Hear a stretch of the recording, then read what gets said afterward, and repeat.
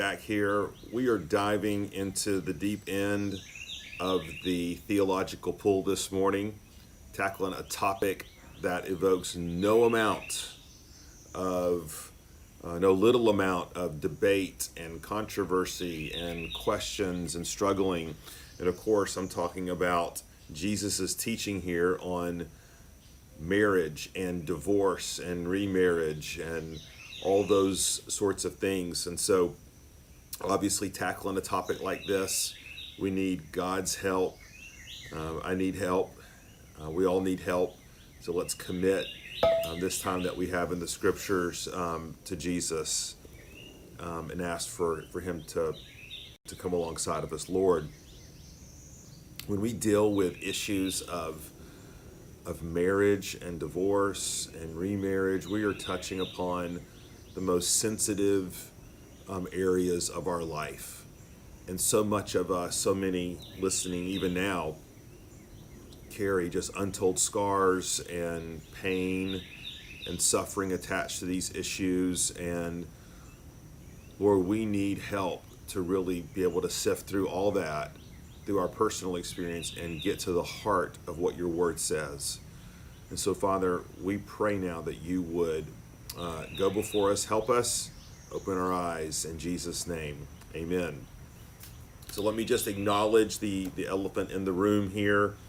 I'm addressing this issue from the scriptures, not knowing for many of you your own personal context and the questions and concerns that you bring to a passage like this or a topic like this. So a couple of disclaimers right off the top.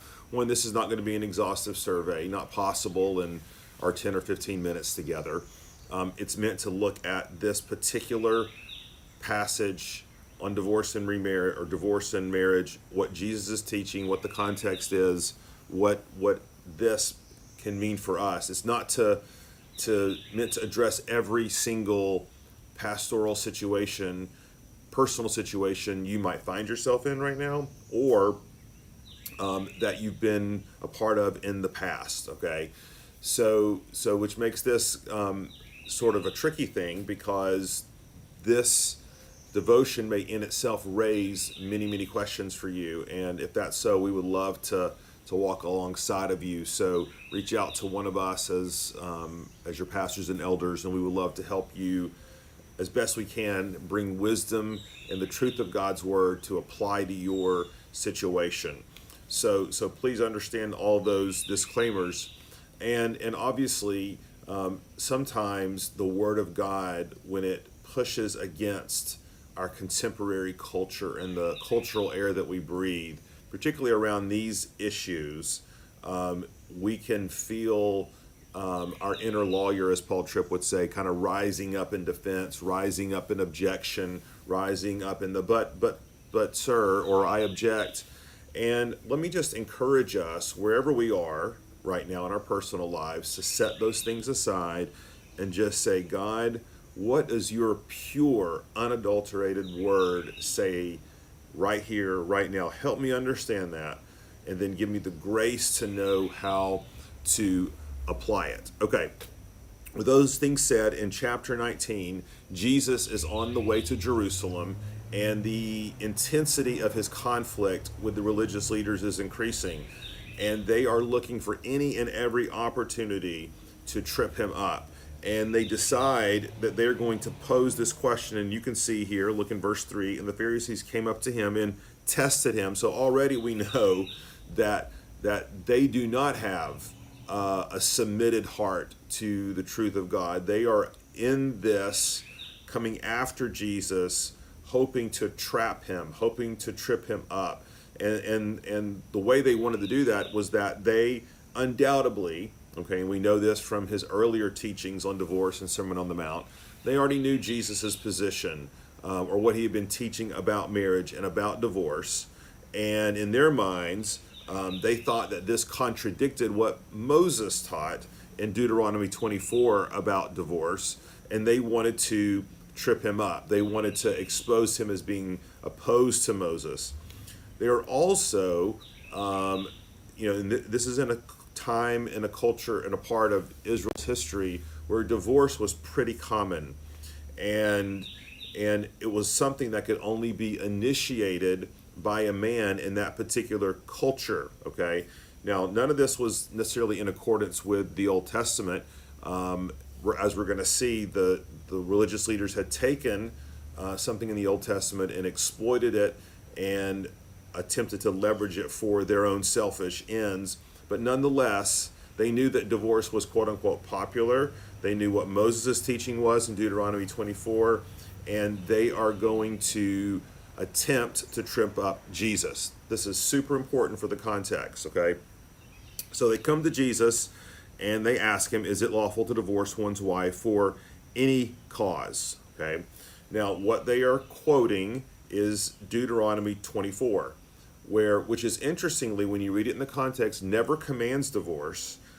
It simply allows for divorce in situations by the man to the woman when there has been some sort of indecency on the part of the wife. Now, that in itself was a point of controversy and still is about what is the nature of this indecency. We would naturally assume this would be sexual immorality, but this was not the way it was interpreted at that time. Indecency had come to mean any offense, and so there were a school of Jewish thought that was very pervasive that allowed a woman to be divorced by her husband for almost anything that he found offensive about her, whether he liked her cooking or not, or I'm not exaggerating about this, or the way she looked, or any of these, any way that she offended him. And of course, the Pharisees latched onto this. Okay, they had completely missed the heart and intention of the law. Okay, because Jesus makes clear here, hey, listen, Moses allowed for this, for a certificate of divorce, because of your hardened heart. So in other words, this was a concession on his part as the kingdom of God was moving into Israel and disrupting polygamous relationships, was disrupting, a secular paradigm of marriage. There was a sense in which God, by his grace, through progressive sanctification, allowed a certain state of things because of Israel's hardness of heart.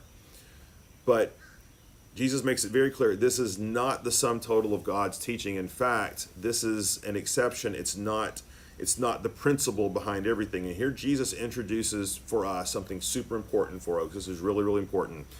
Whenever we come across a section of Scripture that speaks to one context and not all contexts, and maybe it's a little unclear, or maybe we want to know more, the best place to go to interpret Scripture is where? Scripture. And that's what Jesus does. He says, all right, you're quoting Deuteronomy 24. Let's go back to Genesis 2, and let me give you the underlying principle about marriage that you guys are completely missing, okay? Which is, God created a man and a woman. He created them to be together, for that union to not be dissolved, and for this to glorify God. This was the way it was intended to be. One man, one woman, forever till death do us part. Okay. He said, now there is one exception to that. Okay. In this particular case, unless there's been sexual immorality. Now we have to say, why sexual immorality? Well, because it's the ultimate covenant breaker, right?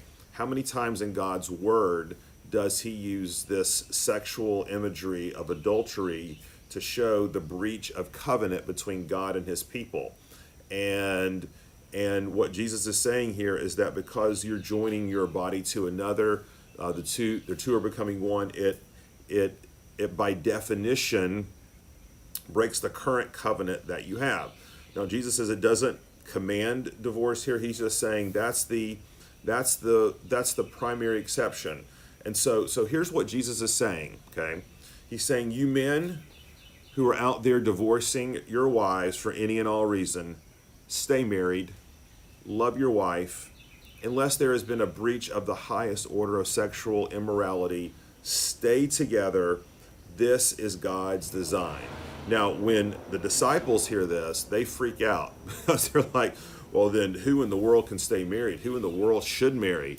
And Jesus he communicates to them in this passage, hey, listen, by the grace of God, everyone accepts his station in life, and God gives grace for this to happen, okay? So what we see here then is that in this context, Jesus is not addressing any and all situations of divorce or remarriage. He's addressing the religious leaders specifically about their question, which is it okay, Jesus, to divorce your wife for any and all reasons? Moses seems to say so, to which Jesus says, no, it's not okay. It's not God's original design, and that's not even what Moses was saying. Moses was just giving a concession in a time when your hearts were super hardened. He was trying to protect the wife. He was trying to accommodate where you guys are in your sinfulness, but this is not the way things ought to be. Now, here's a great quote from a commentary I was reading this morning, and it helps us to understand how to appropriate this in our own lives. He says, it is important to remember that the issue was not divorce in the modern sense of a legally approved annulment of a marriage on the initiative of either partner or both, but the right of the Jewish man to repudiate his wife by a simple unilateral declaration against which there was no appeal. So in other words, Jesus is not trying to address any and all personal contexts that might arise in our own lives. He's addressing this specific one, which is, husbands, be committed, stay married. It's God's design. If there's been an issue of extreme covenant breaking, then that introduces a new dynamic, but otherwise, stay married. Okay, so how do we apply this?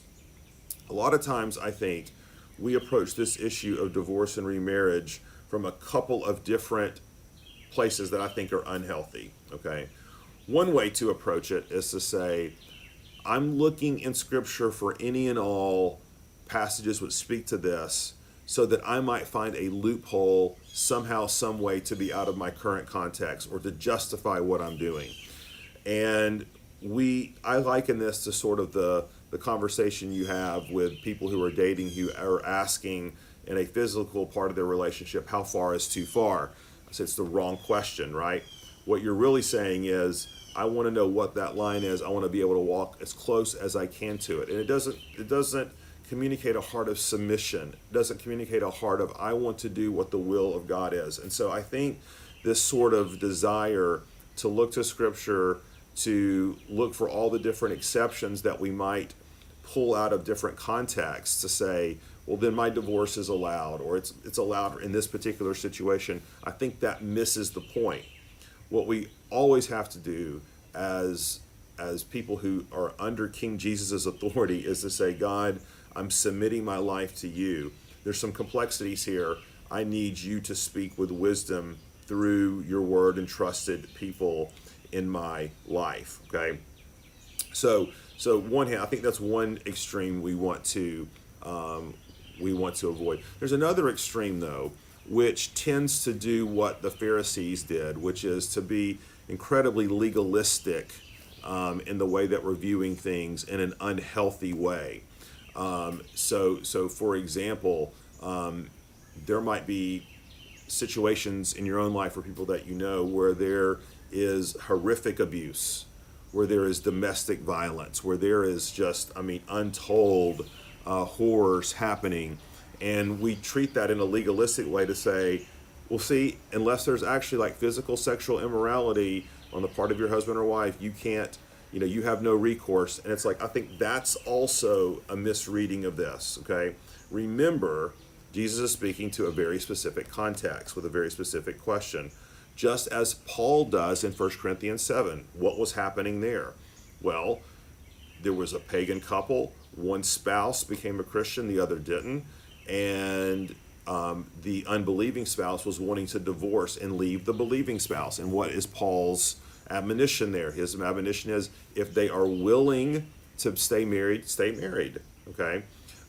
If they are refusing to be married and leaving, then you are released. You are free to remarry. You are free to, in terms of your responsibilities there.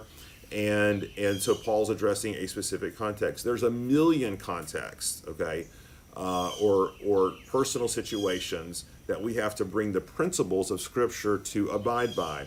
So, for example, I was talking with a friend who's involved in mission work in Uganda, and oftentimes in these polygamous cultures, okay, men might have 5 or 6 wives. They come to become a Christian, and all of a sudden they're faced with a multitude of complexities. Right? What do you do? You're supposed to be married to one woman, and it's super complex. And I understand there are many of those kind of situations in your own life. Hopefully not polygamy, but you get what I'm saying. And that's where we need the church. That's where we need leadership. That's where we need fellow Christians to come alongside of us, help us to understand what the Word of God says first and foremost, and then how does this apply to my life? So to wrap this up, one of the things that we see here in Matthew 19 is that Jesus holds marriage in the highest regard, right? It's not meant to be a battlefront for us to work out our own wills, so to speak, in terms of why we should or shouldn't stay in a marriage. There is a command, a directive that we all need to come under and say, marriage is a precious thing. How do we uphold it? How do we protect it? How do we display it to the glory of God in all things that we do, for our kids, for our culture, for other Christians, for our neighbors? And then, yes, there are going to be times, situations where there is human sin, maybe terrible human sin, and we have to understand, how do we work out the principle of what Jesus says here into our own context. And obviously that's a whole other discussion. But again, if that raises concerns, questions for you, we'd love to talk to you, help you sort those things out. But here in this context, these men who are making light of their marriage willy-nilly, I'm divorcing because I'm not happy, or I don't like the cooking, or I don't like my situation in life. Jesus is saying, tough, stay married. It's God's intention, God's design. God will glorify himself through it. Let's pray. Lord, we do need your help in understanding and applying these very tough passages. And so give us your grace, give us your mercy, and give us your help. Lord, we commit these things now to you. In Christ's name, amen. All right, so the next time we are together for this study is going to be next Monday. We're going to be in Matthew 20. But of course, hope to see many of you this Sunday in person for the first time in a long time. If you can't be there, we're live streaming, of course. But looking forward to it. Have a great day, great weekend.